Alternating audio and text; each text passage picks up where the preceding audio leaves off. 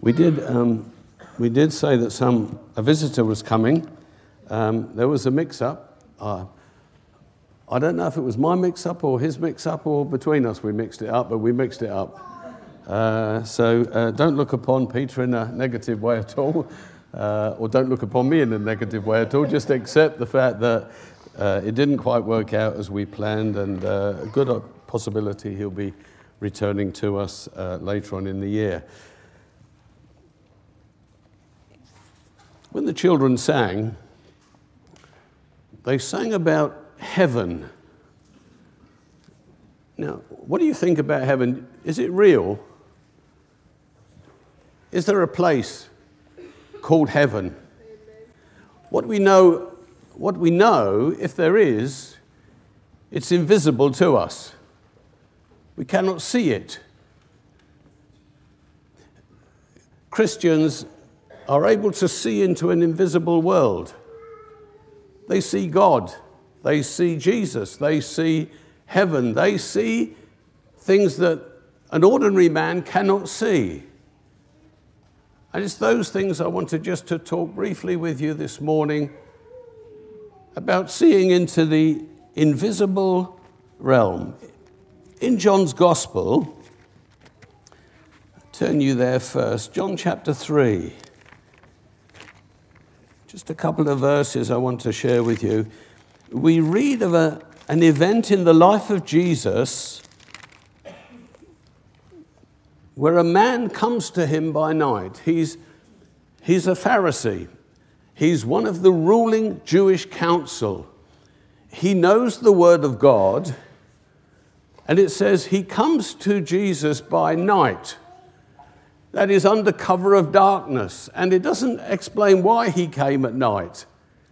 Maybe he came so that others wouldn't see him coming to Jesus. The Pharisees, by and large, did not accept Jesus for who he said he was. He said he was the Messiah. They did not accept this.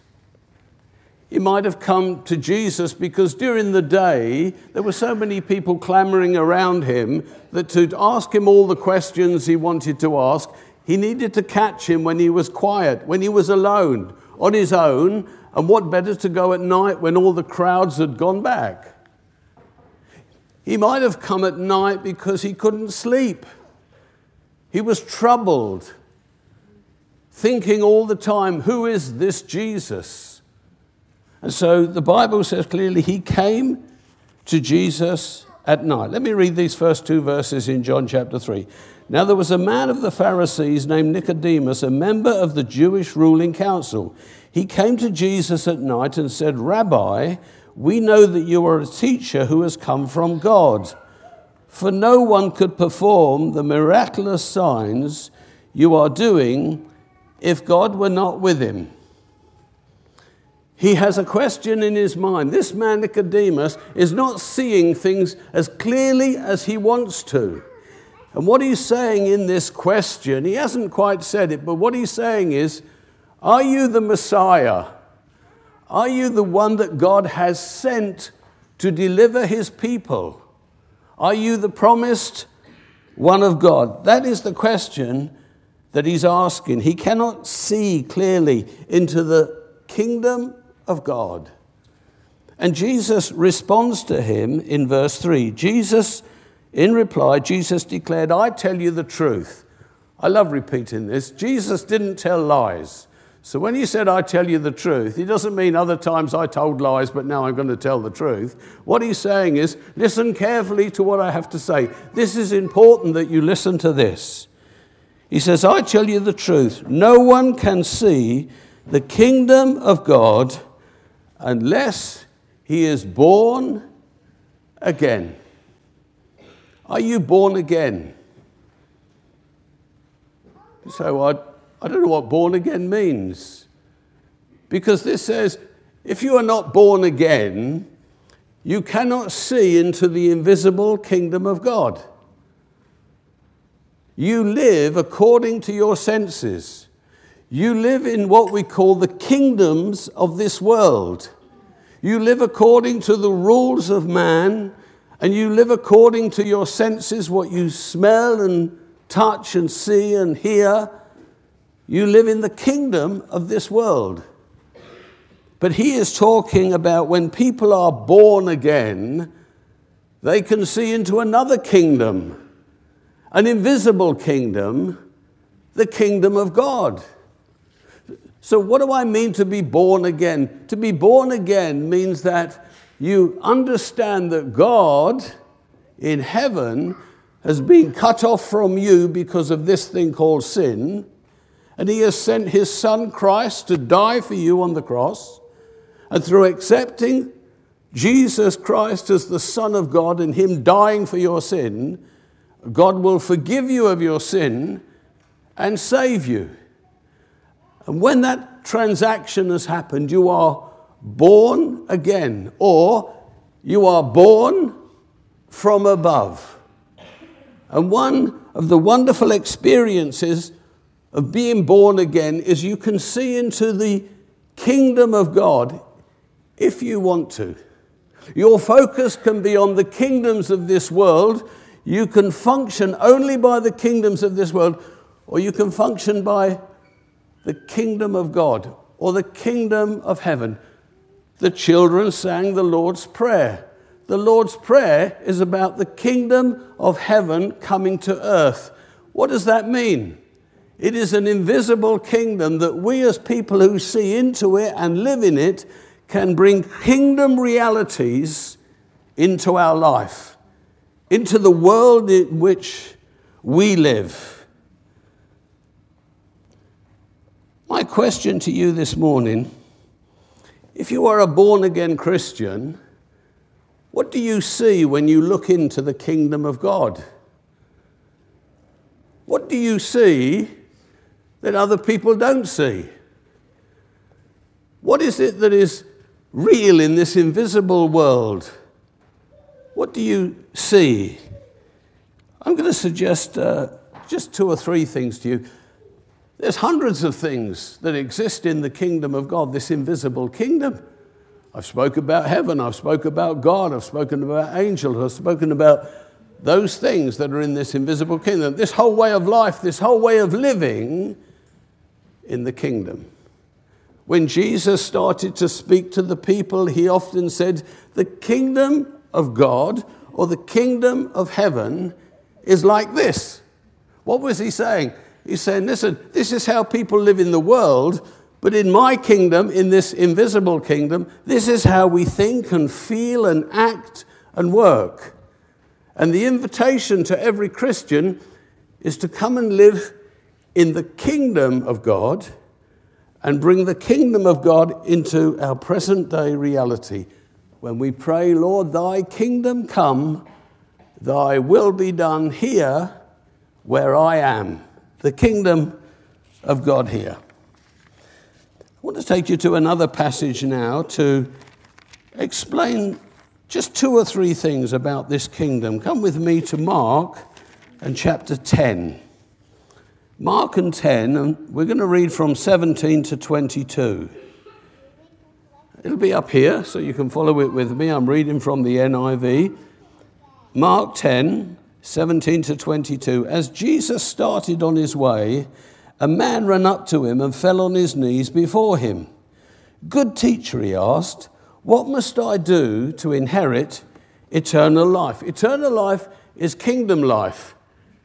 He says, how can I inherit it? How can I get kingdom life into my life? Why do you call me good? Jesus answered. No one is good except God alone. You know the commandments, do not murder, and do not commit adultery, do not steal, and do not give false testimony, do not defraud, but honor your mother and your father, or father and mother. Teacher, he declares, all these things I have kept since I was a boy. I've lived a righteous, good life, according to the law of God. It says Jesus looked at him and loved him. That means that as he looked, he discerned that this young man was telling the truth.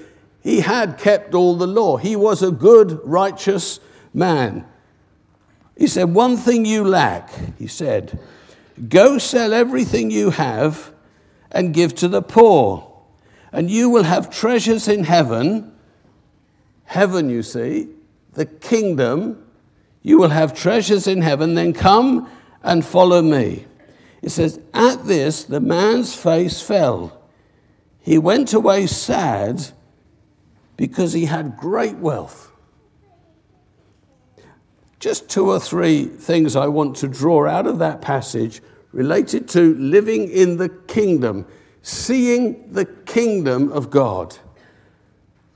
Number 1 is, I think the primary clear thing we see once we're born again is that we see Jesus. Now, if you live according to the kingdoms of this world, you're not a born-again person, you too see Jesus.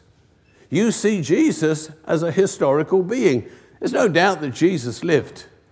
There's no doubts that he walked on the earth. There's no doubts that he did miraculous things. It's recorded for us as a fact that this man did these things. If you ask, who is this Jesus then? You can be told he is the Son of God. And through his act of being crucified on a cross, he died for the sins of all people. That is something you can understand, you can know. You might believe it or not believe it, but that is knowing Jesus according to the kingdoms of this world. Can I say to you, a born-again person who can look into the kingdom of God sees Jesus in a completely different way. He sees Jesus as he is to be seen. But if you're not born again, you cannot see Jesus in this way. He sees Jesus as the very focus of his universe. He doesn't see himself as the focus of his universe. He sees Christ as the one who is all-consuming of himself. When we're not born again, we consume ourselves. My life, what I think, who I am. How have you treated me in this way? It becomes self-centered. But once we see into the kingdom, we see that Christ becomes the center of everything. This young man here, Jesus said, do you want to see the kingdom of God? He said, then everything that you have, everything that you hold dear to you, will you give it away, please? Will you just give it all away? Now, the reason Jesus is saying this, because Jesus had to be the very center, the focus of his life. He could not hold on to everything else and reach into the kingdom. That which he had was hindering his apprehension of Jesus, was hindering his vision of Jesus, the things that he had. Jesus said, that which you have, will you give it all away? He said, and that wealth that you have, will you give it to the poor? It's interesting, Jesus, he didn't say give it to me because I need it. He said, will you take that wealth that you have and give it to the poor? And in doing this, your clarity of seeing the kingdom of God will expand. You'll see more. Then he says a third thing. He says, I want you to forsake everything in your life and come follow me. Jesus has to be the central theme. When you look into the kingdom of God and you're born again, you see Jesus. And as you look, he expands more and more in your vision until he fills every part of your very being. And it is not you that determines your destiny. If you let your own determination dictate where you go, you're not going to go very far, let me tell you that. But if you let Jesus determine your destiny, there is no limit to where you can go. We sang a song at the start, break down these walls in me, so that Christ can fill my vision and God's destiny for me can be fulfilled. That's the first thing we see then when we look into the kingdom of God. We see Jesus and an increasing vision of him. The second thing we see, I believe, is we see a life of faith. A life where we're trusting and believing in God and what God says. If you live in the kingdom of this world and you want to move around in the kingdom of this world, you need money. Money determines your lifestyle. What you're wearing this morning, how you got here, where you spend your holidays, the food that you eat and the house that you live in is all determined by the money that you have. Of course it is. Money is the currency of the kingdom of this world. And that's true. That's how it works. More of it, life can be more comfortable. It doesn't mean you don't have problems. Problems happen in here, in relationships. And there are crazy ideas. By the way, the worship person said I was crazy. I'm not crazy mad. I'm crazy about the things of God. That's why I'm here. I'm crazy about the things of God. But that's fine. I understood what you meant. Nobody else, they thought I was crazy, okay? I didn't get that, okay. So money in the kingdom of this world is the currency of the kingdom. You've said it. I wish I had more. I wish we had more. I wish you earned more. I wish I'd saved more. I wish there were less taxes. I wish I got paid a greater salary. And in that wishing, that's how we move around the kingdom. When you're born again, when you look into the kingdom of God, money has been replaced. There is no money in the kingdom of God. Money's no good to you in the kingdom of God. The only thing that's good for you is faith. See, if money was good in the kingdom of God, this is what Jesus would have said to the rich young ruler. He would have said, listen, forsake all, follow me, and don't forget to bring all the cash with you, because I'll use this in my kingdom. But he never. He said, give it all away and come with me and follow me, and what you will get is faith. Now, I'm not stupid. Daphne's going to America. Yes, she bought a ticket. Yes, it costs money. So you say, there you are. You need money in the kingdom. No, you don't. You need faith. Because by faith, all the money that you need will come to you. You'll never be rich in the kingdom, but God will supply you with everything you need to live the kingdom life. I go without nothing. How much is in my bank account? Nothing. How much do I want in my bank account? Nothing. But I can pray in faith, and it comes. It comes. I'm going to Israel next week with the team. Lee says, do you want to come? I said, yes. How much money have you got, Phil? Absolutely nothing. Okay. But everything's been paid for. Oh, you coax somebody to give you it, or you let everyone know of your needs. No. Faith will produce that, what I need. I can go with an assurance that God wants me to go. If he didn't, the money would not be there. And I would say, praise God, I'm not meant to go. If I'm meant to go, then the money will be there. See, what you need in the kingdom is faith. Faith is the currency of the kingdom of God. That's why he told the young man not to bother with it. The third one I want to just bring to your attention when you look into the kingdom of God is this thing called the church. See, if you're in the kingdom of this world, you're not born again, you cannot see into the kingdom of God, of course you know what a church is. A church is that building on the corner of the street where Christians go on a Sunday and they worship God, and when they finish worshiping, whatever they do, they come out of the church and they get on with their lives and go back next week to worship God again. Now, that's what you see if you live in the kingdom of this world. When you're a born-again Christian, that's not church. Church is completely different from what the world sees. Church is about people.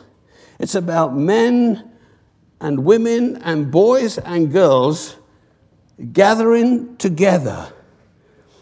It's about living in community.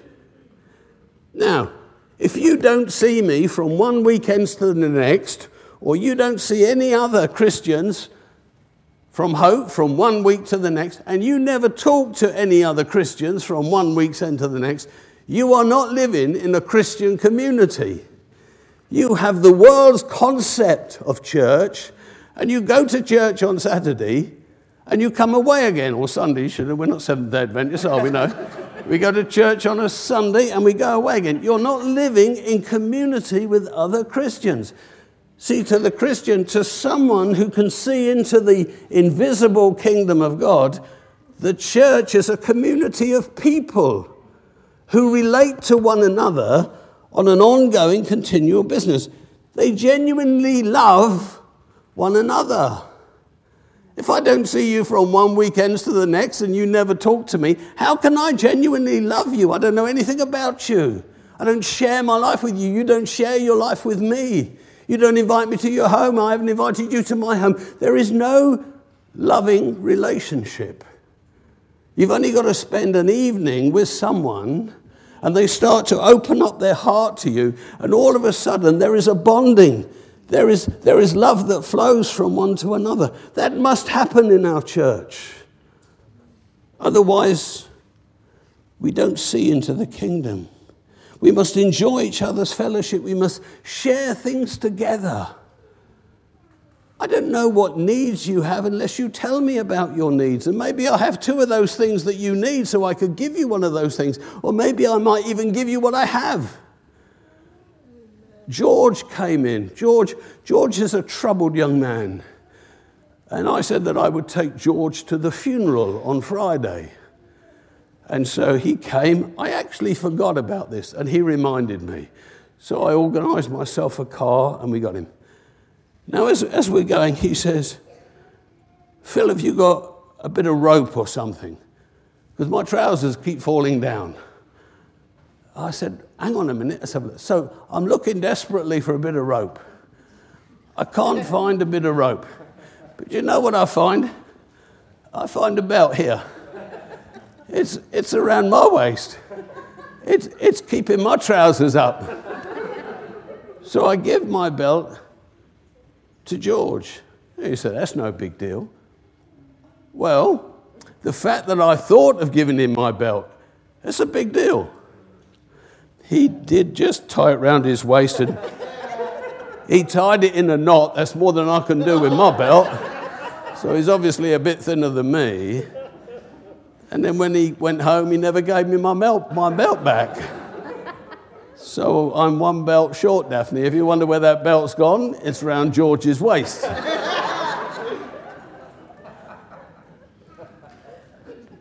See, it's supporting one another. If you're not supporting other brothers, and that's going to be such a challenge to put right around my waist now. It's supporting one another. I wouldn't have known that George didn't have a belt and that his trousers were falling down unless we could sit together and talk about it.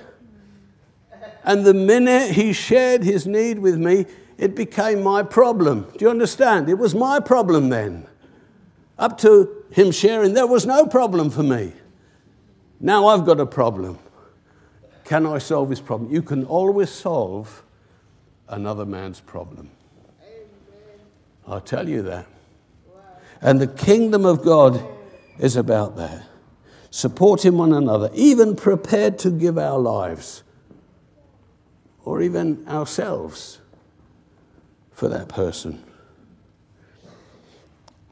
When Jesus finished this, Peter was listening to him, and he had some real questions about the kingdom of God. And down in verse 29 and 30, we won't go into all the dialogue they have. He says in 29, he says, I tell you the truth again. In other words, listen carefully to what I've got to say. Jesus replied, no one who has left home or brothers or sister or mother or father. When you start to move and want to live in the kingdom of God, you might have to move away from your loved ones. You might lose those that would have supported you in the kingdoms of this world. You might lose father and children or fields for me, and the gospel will fail to receive, and fields for me, and the gospel will fail to receive 100 times as much as this in this present age. He's saying, whatever you give up for me from the kingdoms of this world, when you reach into the kingdoms of God, you will receive 100 times more of what you've given up. And listen what he says you'll have 100 times more of. Brothers, sisters, mothers, and children. It doesn't say fathers, because we all get the same dad. It's Father God. But in the kingdom, when I look into the kingdom, I just don't go to church with other Christians and worship God and go home. I now have sisters and brothers and mothers. No, you're not my mother. You're my sister. Okay. Maybe Gwen's my mother. Oh, that's all. Anyone who's any day older than me can be my mother. You understand? It is about community. It is about life. The kingdom of God is about receiving brothers and sisters and mothers. And it also says children. So I have to adopt you. I love you. As a child, as a mother, as a sister, as a brother. That's the kingdom of God. It's not about going to church. That's what the world sees. But the kingdom of God is far much more than simply going to church. Are you born again? Are you born again? Can you see into the kingdom? Would you like this kingdom life? Just bow your heads for a moment. Please bow your heads with me. Just close your eyes, because I want to offer you something. I want to offer you what Christ would offer every person, and that is to become a child of God and be born again, born from above, that you might see the kingdom of God. I'll guarantee you this, you will have to give up nothing, but Christ would so reveal the kingdom to you, you would desire to give up everything to lay hold of his kingdom. Now, if you're not born again, if you cannot see the kingdom of God and you would like to be born again, you would like to step into the kingdom of God, you liked what you've heard and you've liked what you've seen this morning and you want more, you want to talk more, you want to understand more, I'm going to ask you to just raise your hand this morning, and I will make sure that I meet with you and I talk to you and try to answer some of those questions. If there's anyone here that is not born again and wants to be born again, just raise your hand this morning. It doesn't commit you to anything apart from having a further conversation with me. Give you just a minute to think about that. Do you want to be born again?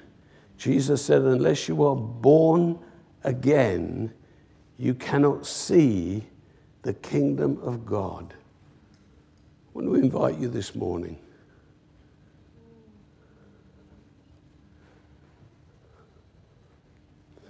If you haven't put your hand up and you want to talk to me more, please do. I'm coming to the lunch after, and I'm sure many of you will be there. If you want to talk to me, please come talk to me. Let me pray for you this morning. Heavenly Father, we thank you that you've opened our eyes that we might see the kingdom of God. We thank you, Lord, that we are children of yours. We understand what Nicodemus didn't, that you are the Messiah, the Savior of the world. And Father, I just pray for everyone here this morning that your peace and your grace and your love will continue to be with them for now and forevermore. Amen. God bless you.